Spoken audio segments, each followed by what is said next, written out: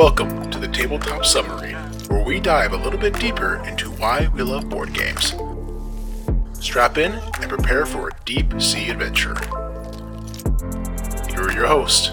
Welcome, listener, to the Tabletop Submarine Podcast, a show where we dive a little deeper into why we love board games. I'm Josh. I'm Andrew. Today's guest on the podcast is Zach Rovang. Did I say that right? You sure did. Yes. Thank you so much for having me, guys. I'm super excited to be here. And we're happy to have him. He's also got a really cool Kickstarter. You want to tell us about that really quick? Yeah, sure. So last couple of years, my best friend Ben and I have been working on our game, Mantle of the Keeper. It's a 2 to 4 player fantasy skirmish game with card-driven combat. So it's been a lot of fun. And when is that going to launch? So it's actually live right now, and it's live until early August. So we're about 90% funded right now, and we're on the home stretch. So it's been a lot of fun. Very nice. Congratulations. Thank you. And this is your guys' first game, right? This is you and Ben's first game you're doing? Yes, this is our first game. So we started about 2 years ago, getting into game design. We've both been playing games for like 7 or 8 years. Really kind of have a card-driven combat, just card background, and then we got into tabletop games about 7 years ago. I grew up playing Yu-Gi-Oh and Magic and all that stuff, and been in game design the last couple of years. So it's been a journey for sure. We've met so many amazing people, and I've met some awesome friends. We've connected with people all over the world, so it's been a really, really cool experience. Yeah, the board game world is a very small world, smaller than most communities, I think. Like, I never thought I would have acquaintances in England, India, Australia. And these are people who, if I met them in person, it'd just be like meeting an old friend, just shaking their hand, saying, "It's great to see you. Let's play some games." Yeah, it's crazy. It is wild. Like, I've made friends, I think, and we have a really good friend that's a part of our group on Facebook that he's from Australia. We've met people all over the world and got to connect with people at board game conventions at BGG Con. We got to meet some cool people, and also just the many celebrities of the board game world. We get to see those at conventions, and it's such a neat community. Everyone's so welcoming and inviting and loving, and that's such a cool part about it. I also think there's a extraordinarily high percentage of people who are not only intelligent but very empathetic in the group, and I think those make the best kind of friends anyway. Yes, so that's cool. For real. That's definitely true. And just getting together and playing games, talking about games, there's really, in my opinion, nothing better than that. So, and you guys are doing it with this podcast, so it's pretty awesome. Well, we're trying. I mean, we always, me and Andrew, when we talk about this stuff, we tell people we're not reviewers. Mm-hmm. Like, lots of podcasting are reviewers, which is great. They talk about the games. We're storytellers. Yes. We want to tell stories. We're here to spread stories and talk with people about stuff. And that's why we don't have long reviews of Kickstarters and stuff. We just like giving people a chance, especially young publishers, first-time publishers like you and Ben, a place to where they can just, talk about their game for a little bit and then share stories together. Yeah. So, listeners, if you have a Kickstarter you want to talk about just for a little bit, but more importantly, if you have a story to share, yes, please reach out to us. We'd love to have you on the podcast, give you a place where you can talk about your game, for 5 minutes, and then have the people who are listening get to know you so they know what they're backing on Kickstarter, who the person behind it is, which in a lot of sense, I think Andrew would agree, is just as important. Oh, it's great important, but also the stories. Stories are amazing. Yes. There's fans out there, people are hoarding to themselves. Bring them into the light. Let them share. Bring them to everybody else. I think with that, we are getting my instruments all fired up. I think we can head to the pre-launch. What do you say, Andrew? That sounds good. The pre-launch. Get to know us and our guest.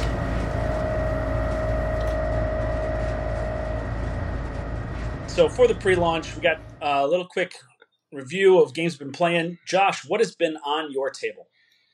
So, this is a follow-up on what I did a couple episodes ago for On the Radar, which is Kids on Bikes.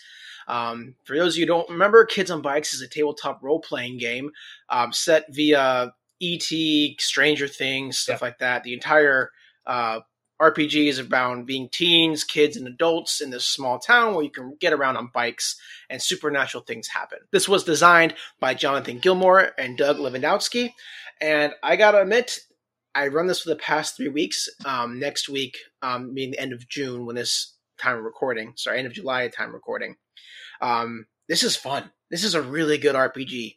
I really wish beyond most people when they think TTRPGs think about Dungeons and Dragons, maybe Call of Cthulhu. Great games, but there are so many small, good RPGs out there that provide a really great setting. For the past 3 weeks, I've had opportunity each Wednesday night to run this game with some people, and it has been awesome. The character creation, especially, is fantastic. We go through, you decide some tropes you want to be. Do you want to be a kid, adult? Do you want to be the loner, the weirdo, the conspiracy theorist? What do you want to be? You go through all of that, and then you ask each other questions about each other. So you're creating not only your story, but you're helping other players at the table create their story as well. It is a awesome experience. I love the dice mechanisms, the exploding dice mechanisms. It is fantastic. And that is Kids on Bikes. Zach, what have you been playing recently? So here recently, a game I haven't been playing as many games as I'd like, but here recently, a game that just wowed me, it honestly just floored me, and I want to keep going back to it, is the game that my friend Derek introduced me, which is Paleo. And that's been all over the place here recently on Board Game Geek. I think it's won some pretty big awards, but Paleo is essentially you're playing as some cavemen, a group of cavemen, and you're working together to overcome any number of obstacles. And what's so beautiful about this game is that it's it's all visual. So like on each round, you have a set of deck you draw from. You pick 3 cards from those, and you choose one of the pictures on the back of the card. And essentially, you know that, okay, if I go to the river, I'm going to get these resources. I go to this, if I go to this hazard, probably something bad is going to happen, but something good could happen. If I go to the mountains, I'm going to get rocks or encounter wildlife. And so based off of what you're trying to do for that module, there's all kinds of different modules. You choose one of those pictures on the card for that round, and you get to flip it over, and there's several options on it. And you're trying to work together to overcome the module. Like the last one we played, there was a pack of wolves that we kept encountering in the encounter deck. It's just a fantastic game. Like, I think that we're gonna see a lot of games going towards that more picture driven, but also like a cooperative experience. It's just such a cool game. The theme's cool. I originally wasn't really interested in it, and my friend was like, "Hey, I bought this game. It's won some awards." He showed it to me, and I keep wanting to go back to it. So I might actually be playing it tonight. I'm really excited for that. Yeah, it's on my radar, and one that has a really cool table presence. It's got like the cool card holders and yes, great and stuff like that. So I haven't played it yet, but I'm anxious to try it out myself. So that's a very cool choice. Mm-hmm. Yeah, real quick, the table or the card holder, it's really neat, but it's so finicky. Like we've honestly just don't even use it because it's so finicky. Like stuff falls off all the time, but it's still amazing table presence. Great game. All right. So also, I just finished getting Barron Park played. It's now on Game Arena, and so that was a good place for me to try it out for the first time, and I'm very impressed by it. Phil Walker Harding is doing some amazing things as a whole, and he's got a new company coming out.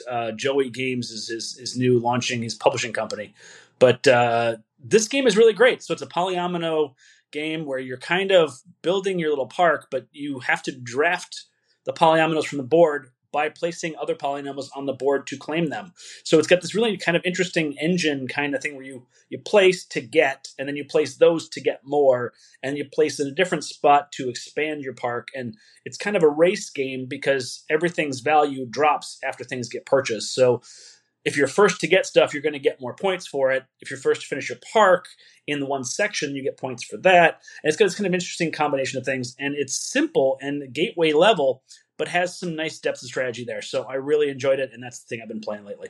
So I absolutely love Barron Park. I played it for the first time at Tantrum Con. This is Phil Walker Harding he is just such a good designer. He's done Sushi Go and Barron Park and Llama Land, all 3 games that I absolutely love.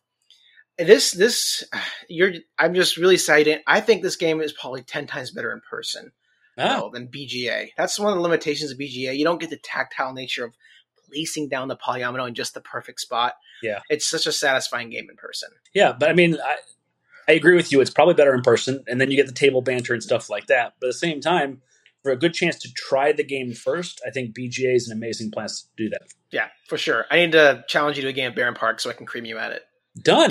Take that. All right. You'll probably whip me. I think we've done enough pre-launching. Let's go ahead and get into the dive. Woo!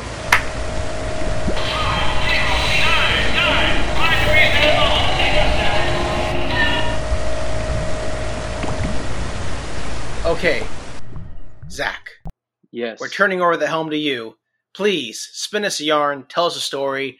Let's dive deep into this tabletop ocean with you. Yes. So, real quick, what you guys are doing is phenomenal. I love, because for me, it's all about stories. I love anything storytelling, and I think that that's why this is such a beautiful hobby. And honestly, it's a lifestyle of just getting together, having a meal with people, having a beer, and playing board games, or just having some water, whatever. But I absolutely love just getting together with people, and I get together at least once a week with my friends. We have a pretty solid group of gamers with my coworker and her husband and my wife.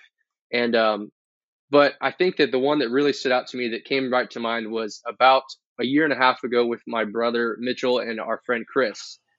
So context is my brother moved away to Arizona for about 2 years. Didn't get to see him a lot. Didn't get to play games with him. We were really close. We did youth ministry together for about 5 years, and I saw him many times a week. And then all of a sudden, he moved away, and it was tough because we were so close. And he came back in to Arkansas. It's a little bit closer. I live in Oklahoma, and so I drove out. He just lives about an hour and a half away, as opposed to 16 hours. And so one weekend, I said, "Hey, Morgan, who's my wife," I said, "I'm going to go visit Mitchell. I'm taking some board games. So I love you. I'll see you later."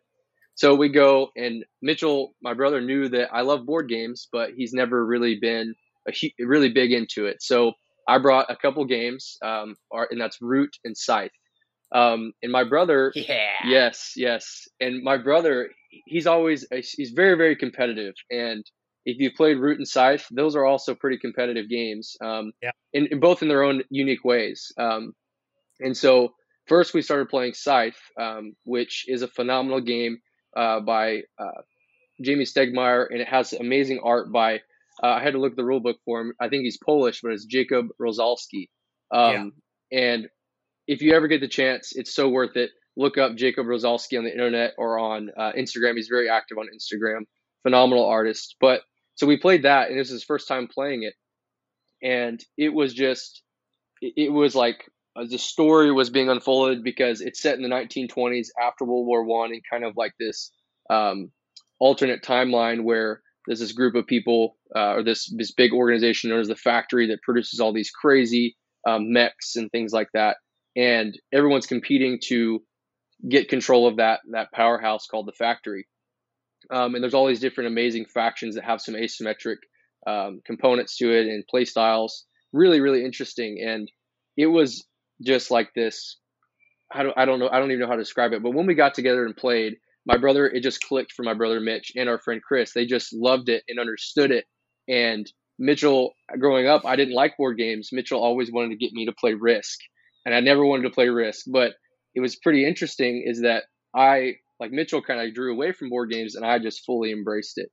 And we started with Scythe. We loved it. I beat their butts, and it was fun. It was a lot of fun. But we actually ended up playing another game of Scythe because they loved it so much. We were having dinner in between the games and having snacks and sharing stories, catching up with our friend Chris and my brother Mitchell. Then we got into my favorite game of all time, which is Root. I've always loved Root. I know it's not for everybody, but I love the asymmetric factions of Root. Just the storytelling of Root. And I know they have an RPG now that I actually want to try quite badly, but I don't have an RPG group. But so just a bunch of factions of little woodland creatures fighting for control over the woodland, and I love everything about it. I love Kyle Farron, and I just blanked on the name, not Patrick Leather, Cole Worley, and amazing game designer and artist. But they loved that too. I think he likes Scythe a little bit better, but just the asymmetry of those games, it was just like they understood it, they loved it, and to see people loving that, like what I'm passionate about, and to see people falling into that same passion is like, oh, this is amazing. And and my brother has since for Christmas, for birthdays, he just graduated with his master's degree in divinity at Oral Roberts University. And for that, guess what I got him? I got him a board game. So I'm trying to just push the hobby onto so many people, as many people as I can, just to just spread the love. And for instance, a couple of nights ago, he actually called me. Him and his wife and his mother-in-law were playing Isle of Cats, and they're like, Zach, we need this rule clarification. Yes, but it just made me so happy that they're playing games on their own now, and I'm like, I've expanded the hobby even more. I've made another follower, and so it's just such a cool feeling to know that you get to have these experiences with people you love, and get them involved to do it when you're not even there, and to partake in the hobby when you're not there, and they get to have those experiences themselves. And I think that for my brother Mitch, that I could probably say that it was a time for him where he enjoyed it, because we talk about it. He's like, hey, remember that time we stayed up till 3 a.m. playing board games? And it's just such a cool experience to get to be with people you love, and have a meal, and play some really fun games. I think that's one of my top stories of board gaming. All right, I got a couple of follow-up questions. I don't want to interrupt you, but one, who won the second game of Scythe? Did they learn, move, and do much better, or did you kick the butt again? So this is a funny story. I've played Scythe probably 20 times, and I have not lost every time I've played. So I don't know if I'm just playing board gamers who aren't good at Scythe, or if I'm just like really good. But it's probably the first thing, is that they might not be as good as I am, but I don't think I'm that good. But I haven't lost yet, so we haven't played in a while. So I need to get it back on the table and see if I can be dethroned. We got a little Scythe savant here. Okay, yes. Interesting. Yes. And then, two, what is your favorite root faction to play? Oof, this is tough. So I think in the base game, like just with the 4 factions, I really love the Woodland Alliance. They're the common people who are revolting against the higher powers of the Erie Dynasty and the Cats. And so I love their mechanics of, hey, we're going to spread sympathy against these guys. Like for our cause, we're spreading sympathy in all the little clearings and all the towns. And then when we get enough, we're going to explode and just revolt against these hierarchies. And so I love that. Just like they're the underdogs, and they can be explosive and just take out everybody. It's so cool. Sorry, Zach. The answer we were looking for was the Irie Dynasty. That is the best. If there was a correct answer to this question. Yes. Okay, one last thing. So you mentioned that you drink some beers. What is your beverage of choice during these games? Oof. Okay, that is really tough. I mean, I'm all about local craft beer, so it's probably stuff you guys have never heard of. But I really enjoy this brew that's in Oklahoma City. It's called the Golden One from Anthem Brewing Company. It's a phenomenal beer. It's got it's like a lot of fruity notes, and it's phenomenal. But I also love any like Belgian style beers. I really enjoy those. My go-to is here in Tulsa is where I live, and there's a brewery called Cabin Boys Brewery, and it's the brew is called the Bearded Theologian. It's a Belgian quad, so it's a really, really strong. It's a stronger beer. I think it's like 8-point-something% ABV, but it's a good beer, and that's my go-to. It's more of a sipper because it's like really caramely, and it's got some like raisin in there too, which is interesting. But it's delicious. Okay, I'm starting to notice a theme here with your brother and your beer choice and your board game evangelism. And I'm just starting to see the theme starting to form here. So it's just very interesting. There's a chorus of angels.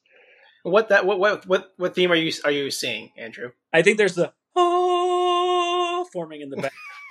It is a good combination, kind of like Dwight Schrute with Bears Beats and Battlestar Galactica. But mine is board games, brothers, and beer. There you go. All right, so I want to bring this back to Scythe a little bit, ask more questions. One of my favorite parts of Scythe is the little tiny story game stories, like the multiple choice cards that tell just a snippet of a story. You have to make a choice. What are some of your favorite things? I mean, without spoiling anything, just what part of those things do you enjoy that I do? That's a great question. So I think this, and I just making this connection as we're talking about this, is like part of why I love paleo is that visual aspect of it, right? And if you look at those little story cards you're talking about, I think they're called encounter cards in Scythe. But in those, it shows this amazing picture by that artist, Jacob Rosalski, that I mentioned. It just shows a picture, and it gives 3 choices. And for most of the time, you just get to choose one of those. And there are some abilities that let you choose multiple, but you get to choose one of those. And on the picture, like for instance, there's one that I can just coming off the top of my head where it's like a cow or something, or like some livestock, and it gives you like 3 choices. It's like, let the cow cross the road and gain some reputation with this village, and then another one's like, kill the cow and get some meat, or get some resources. And I don't remember what the third option is, but it's so interesting because it's such an amazing storytelling component. Is that you just here's a picture, and then you have some really neat things that like you can branch off from that picture. And the world building for this game is just phenomenal. But I absolutely love that mechanic, and I just made that correlation between Paleo and Scythe. I think that's really cool. But what do you like about it? There's not that many games that do that either, because I think obviously Near and Far and stuff like that, and so that world is kind of cool. But also the Crossroads cards in the zombie game. I can't remember the name of it right now, but those are Dead of Winter. Dead of Winter, yes, thank you. Those are the only ones I can really think of that really take that mechanic into play, and I adore that. So that's my favorite part of Scythe. Now, that said, I don't love the combat mechanic in Scythe. It feels a little bit pasted on and tossed in. So if I were to have any kind of criticism, I feel like when you play Scythe, it generally doesn't involve the combat. It's once in a while combat thing, but I feel like the combat is inconsequential to the game, and therefore I almost don't want it. I'd rather focus on the engine building and the resource collection, and then building up your efficiency of turns and stuff like that. And that's the part of the game I really enjoy.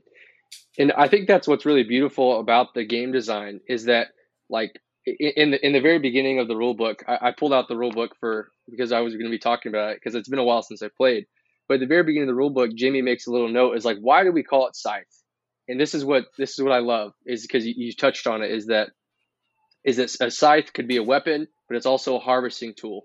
And so that's what's beautiful about the game, is that you don't even have to do the combat at all, and it's still an amazing game.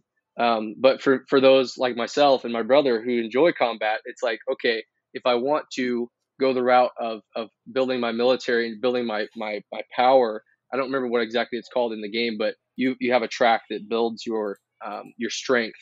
And essentially, if you want to, you can, because then you can demolish everybody. But if you go that route, you're probably going to lose the game, because there's so many other avenues to win, and that you have to get these stars, and there's secret objectives that you can fulfill. And I think that's what I love about games, is that it's what I love about games when there's not one way to win. And in Scythe, combat is definitely not the one way to win. Like, it's one avenue you can take, but if you just focus on that, then you're most likely gonna lose. I've never played Scythe. This conversation sounds interesting, and it's always kind of staring at my face when I'm at work, because there's so many upgrades, expansions for this game.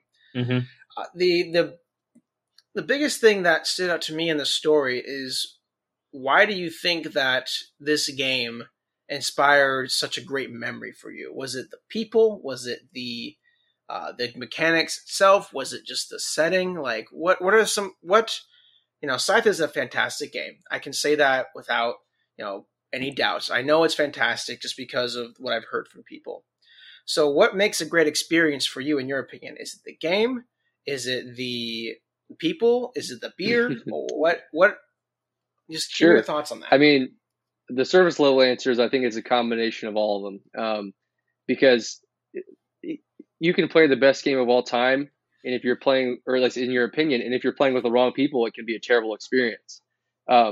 Agreed. And so, for instance, just to touch on that, is like, I tried to play this game with my father-in-law and my brother-in-law one time, and they hated it. and it was a miserable time, because I kept trying to teach them, and I did the teach I always do, and they just were not understanding it. And I had a horrible time playing it. But I think it has to be the right people with the right board game, because like you guys mentioned, is like there's a board game for everybody. Yes. And I think that Scythe, what is so cool is that it's so or at least in my eyes, it's approachable because it's such a cool theme. It's post World War One. There's some really neat like fantasy and like steampunk aspects to it, and the art is phenomenal. To me, the mechanics flow so well together, and also I just got to be with people I love and who also love that same kind of alternate history post World War One. Was just really really cool. And also when you've had a couple beers and you're feeling good, to me, board games are just there. It's the time to do it. I love every aspect of it. I agree. I think in general, board games are the baseline, and the people that play improve or make it worse based on the people. Yep. Most definitely. So here's a question for both of you then. Why are board games such a good foundation for memorable get-togethers? Well, what makes them a thing? Like, if you think about it, lots of people, even outside the hobby, they remember, we were at this cabin at a certain time, we were playing Uno, we just had such a good time and did this and that, and then that's a good part of the memory. What makes a tabletop game, whether it be a TTRPG or a board game like Scythe, what elements of this hobby make it such a good foundation for memorable events? All right. So for me, the experience is a shared one, right? And I think that board games are one of the few things where you can have a shared experience that goes deeper than just physical interaction. For instance, there are plenty of times where I go to the movies with my friends. We go and see the movie. Nobody interacts the entire time. And then afterwards we have a conversation. Sometimes it's a 2-minute conversation. Sometimes it's an hour conversation. But you're not interacting in the meantime. If you're part of a bowling league, you are interacting, but it's physical activity and there's not really interaction unless there's trash talking, right? But in a board game, each person is one side of an equation that interlocks with the others, and therefore it leads to more tension, more strategic depth, but also this interesting shared experience that is a story that gets spun from a single thread. So you tell the first turn and then somebody else tells the second turn, and it kind of goes, it's almost like an improv experience where the story gets told through everybody's actions. And I think that's singularly one of the few ways that could ever happen in this world. And I think based on that, it's a very cool and different experience. I agree. I definitely think that it's common ground for everybody, and everyone's working towards, whether it's a co-op game, they're working towards the same goal, or if it's more of a competitive game, you're working on your own thing. And it just brings people together. Like people that I don't know that well, that I've gotten together and played board games with, we can relate over the board game. Like you said, afterwards or during the session, we get to talk and interact, and just really just get to know each other more through this common thing that's sitting on a table in front of us. And I think that's a beautiful thing. And that's why board games have been around for thousands of years or longer than that. But it's such a beautiful thing for sure. I also think it's interesting that you have multiple types of board games doing multiple types of things. So you can tell multiple stories. My favorite board game nights are the ones where we play one game, then we play a different game, and then we play another game. And you get to get 3 different experiences, 3 different stories get told, 3 completely different genres are explored. That's fun for me too. That's what's so cool about the hobby, is that there are so many different things you can play. And like my friend, like for instance, for me, I enjoy dice rolling on some things, but my friend, he hates dice rolling. And sometimes we get to play a dice rolling game and he actually loves it. And it's so cool to just have so many things. And especially since we're in such an awesome time for board games, is that there's something for everybody. And it's such a cool thing when we get to be together and play a game and maybe not like it, but then get to play another one, like you said. When a board game is on a table, I've never seen this, and this is not a rip on the people. I've never seen so many socially, it's awkward or challenge the right word, people than in this hobby. And what I mean is, these are people, I don't know, maybe the politically correct terminology, people who struggle with social interactions, maybe the best way to put it. Right. I see tons of people in the board game hobby who are like this. They aren't good at talking with people. They don't necessarily even like, verbal interaction. And what I think attracts these people to the hobby and why it's so welcoming and why we welcome them in, because we know as gamers, is that when you sit down and play a game, the beauty, you don't actually have to sit down and talk with the person in front of you. You can interact, you explain your entire personality, who you are, kind of in some ways, through the board. You interact, your personality comes out through what you do on the board with the cards. In a game like Scythe, what you are and how you do, I'm sure, it comes out with how you play the game. And it really is, like you said, a beautiful thing. It's one of the hobbies and one of the things that really makes tabletop so great is the idea that you can have interaction through the board, and that comes out through interaction with others. And so that's why I believe it's growing so much, is because people are getting more. It's getting harder for lots of people, especially younger people, to interact with each other because of social media and things like that. And we live in a very digital world, and tabletop provides a space for them to interact with a familiar kind of user landscape of moving pawns on a board to help connect with people. And I think that I 100% agree with all that. Is that I think that another thing is like we mentioned earlier, like we've made so many great friends from this community, and for those of people, like, because it's honestly a ministry, like, of just loving people. And like when you go to cons, like you get to interact with people you would never interact with. Like I've met some really awesome people. It's like, hey, what you doing in a little bit? Let's play a game. And they're like, oh, a game, I'm going to be there. And you can tell that might be a struggle for them is putting themselves out there. And that's such a cool thing. Like you said, it's just such a welcoming community. I think we've dived deep enough, and I think we're right near the bottom of the ocean's edge. I see some giant squid on the side, kind of just staring us down. So how about we see what's on our radar, and we'll talk about some other games.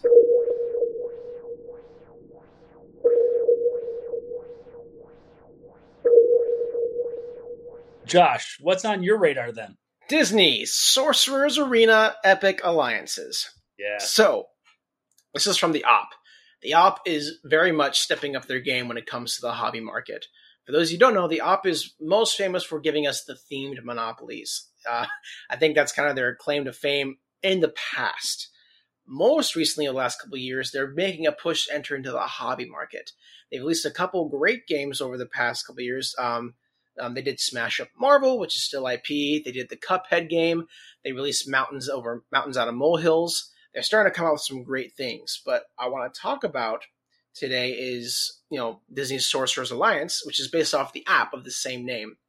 It's a board game interpretation of the app. What you do is you have Disney characters and you fight each other over some hills. It's kind of like I think it's a turn-based RPG, whatever. Mm-hmm. But this game is a hand management skirmish game. I played it for the first time over their playtesting Discord. Mm-hmm. I got like a preview, and I haven't had time to actually playtest a lot of their stuff. But I was able to, at Origins, I was able to sit down and have a full demo of the actual game. And because I was volunteering there, I was able to say, they will say, hey, which game do you want out of the demo copies? Most people don't really keep them afterwards. Well, I said, I want this one, and I got a copy. Nice. For free, so it's awesome. But this is I've played only a half game on a chapter 3 mode. They have like different chapters to introduce the games to people, and I'm ready to go to the chapter 4 mode, which includes upgrading your characters, I think you upgrade your cards, different rules and stuff. I want to dive into it because I had such fun with the hand management and like basically King of the Hill aspects of these games. Mm-hmm. It's 2-player, which is always a win for me. I'm going to sit down with my wife hopefully soon and play it and have a good time. They're coming out with expansions for Moana, Stitch, and I believe Davy Jones. I love the characters they're choosing. They're doing everything right with this, in my opinion. But that is Disney's Sorcerer's Arena. Zach, what are you looking forward to? What's on your radar? Yeah, I recently got a copy a couple months ago of Oath, and I'm very excited for Oath. I love everything letter games. I have not even, I opened it up and looked at all the components and punched out everything. I have not read the rules at all. From what I understand, it's a very difficult teach. It's kind of a hard game to wrap your mind around, but I'm really excited for that. I love everything that letter games does, or leader games. And I love Root and Fort. I haven't gotten to play Vast yet. I've got the Kickstarter for Arcs, really excited for that. But Oath is one I'm really looking forward to, and where you just get to every game affects future games, from what I understand, and it's really excited for that. Yeah, I got a chance to play Oath with the board gaming group, and it was very difficult for me to fully gronk and understand, even after the play. So yes, the teach is very difficult. It's one I need to get back and get another chance to, but it's a complicated one, but in a good way and some interesting stuff going on. For me, on my radar, it's Whistle Mountain. So this is this is Sorry. Sorry, Andrew, go ahead. But yep, I don't know how you do a mountain sound, but that works. That's fine. I'm on a mountain. Okay. So Whistle Mountain. This is devolving. Okay. Let's start over again. All right. So on my radar, I've got Whistle Mountain. Part of my deep dive into the polyomino genre. My wife played this one at Origins, and she liked it so much she demanded I buy a copy, so I now have one. It is actually sitting on my table. I started to punch it out, and I'm curious to see what that one's like. It's got some cool mechanisms, including the whole idea of flooding the board from the bottom up, building the engines, placing pieces to do different kind of things. So there's some worker placement aspect to this, but seems like a really good game, and I really like both these designers, Luke Laurie and Scott Caputo, so I'm very curious to see what this one's like. Well, that sounds fun. I've heard lots of good things about Whistle Mountain. If you want a good polyomino game, as mentioned before, have you tried Isle of Cats yet? It is also in shrink wrap and on my shelf, and I have not pulled it out yet, but it's on the list. Yeah, I've got the big box version from the most recent Kickstarter. That game, that in my opinion, is the best polyomino game out there. Doesn't mean it's factually that, but I absolutely adore Isle of Cats. It is so good. I'm pretty sure Zach would agree. Yes, it's a phenomenal game, and it's about cats, and I love cats. All right, so plus or minus better than Feast for Odin? I've read the rulebook for Feast for Odin. Oh, my man. gut reaction, I need to play Feast for Odin for real. I know you like heavier games. Generally speaking, Andrew, I think you will like Feast for Odin better, but I think my preference would be Isle of Cats. Okay. I'm not going to pick sides because I haven't played Feast for Odin yet, and I want to. I just need to get a copy of it, but I think you will like Isle of Cats a lot, especially if you start to dig into some of the expansions a little bit, like the ones that make it a little more difficult. Okay. But I think Feast for Odin is going to be your number one, even after playing Isle of Cats. Fair enough. Now, Feast for Odin is a whole conversation in and of itself, but what I also love about it is the depth of replayability in that game. All the cards that you're not going to see for your first 10 plays. And then I went ahead and got the Norwegians expansion, so I'm going to be playing for years. Well, I don't know about you guys. It's hard to breathe now. It's getting hot. It's sweaty. I want to go get some fresh air. Let's start to ascend and let's resurface.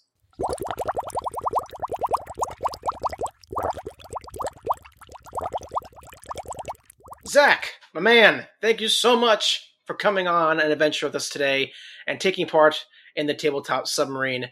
If people want to connect with you, they want to know more about you or know more about Mantle of the Keeper, There we go. I think at this point when the episode released, might be in the latter half of the campaign. But just, give them the spiel about Zach Rovang and how they can connect with you and what you're working on. Yeah, Mantle of the Keeper is going to be live, I believe, until August 6th. So we're live on Kickstarter. So if you're familiar with the platform, you can head there. If you want to reach us or me, I have my own personal Instagram. But the best place is our Strongbox Games, which is the company that my best friend Ben and I designed or created. And you can reach out to us on any social media platform. We're really active on Facebook and Instagram. But Strongbox Games, we also have a website that is strongbox.games. So definitely check out the Kickstarter if you're into the skirmish kind of genre. And it's been a lot of fun. We're really excited to see where it goes. And thank you guys for having me. It's been a blast. I've loved our conversation. So it looks like you are at the time of this recording, you are really close to meeting your goal. Like, it's right on the edge. So listeners, Zach and Ben are a great guy. If you like the skirmishing like that, feel free to go and support them. Zach, thank you so much for coming on today. We really appreciate it. We hope that everything goes well with Strongbox, and we hope to keep in contact with you and Ben throughout it, and try to help make all of our games better. Well, listeners, thank you so much for coming on another deep sea adventure with us in the Tabletop Submarine. As always, I'm Josh. And I'm Andrew. And this is the Tabletop Submarine.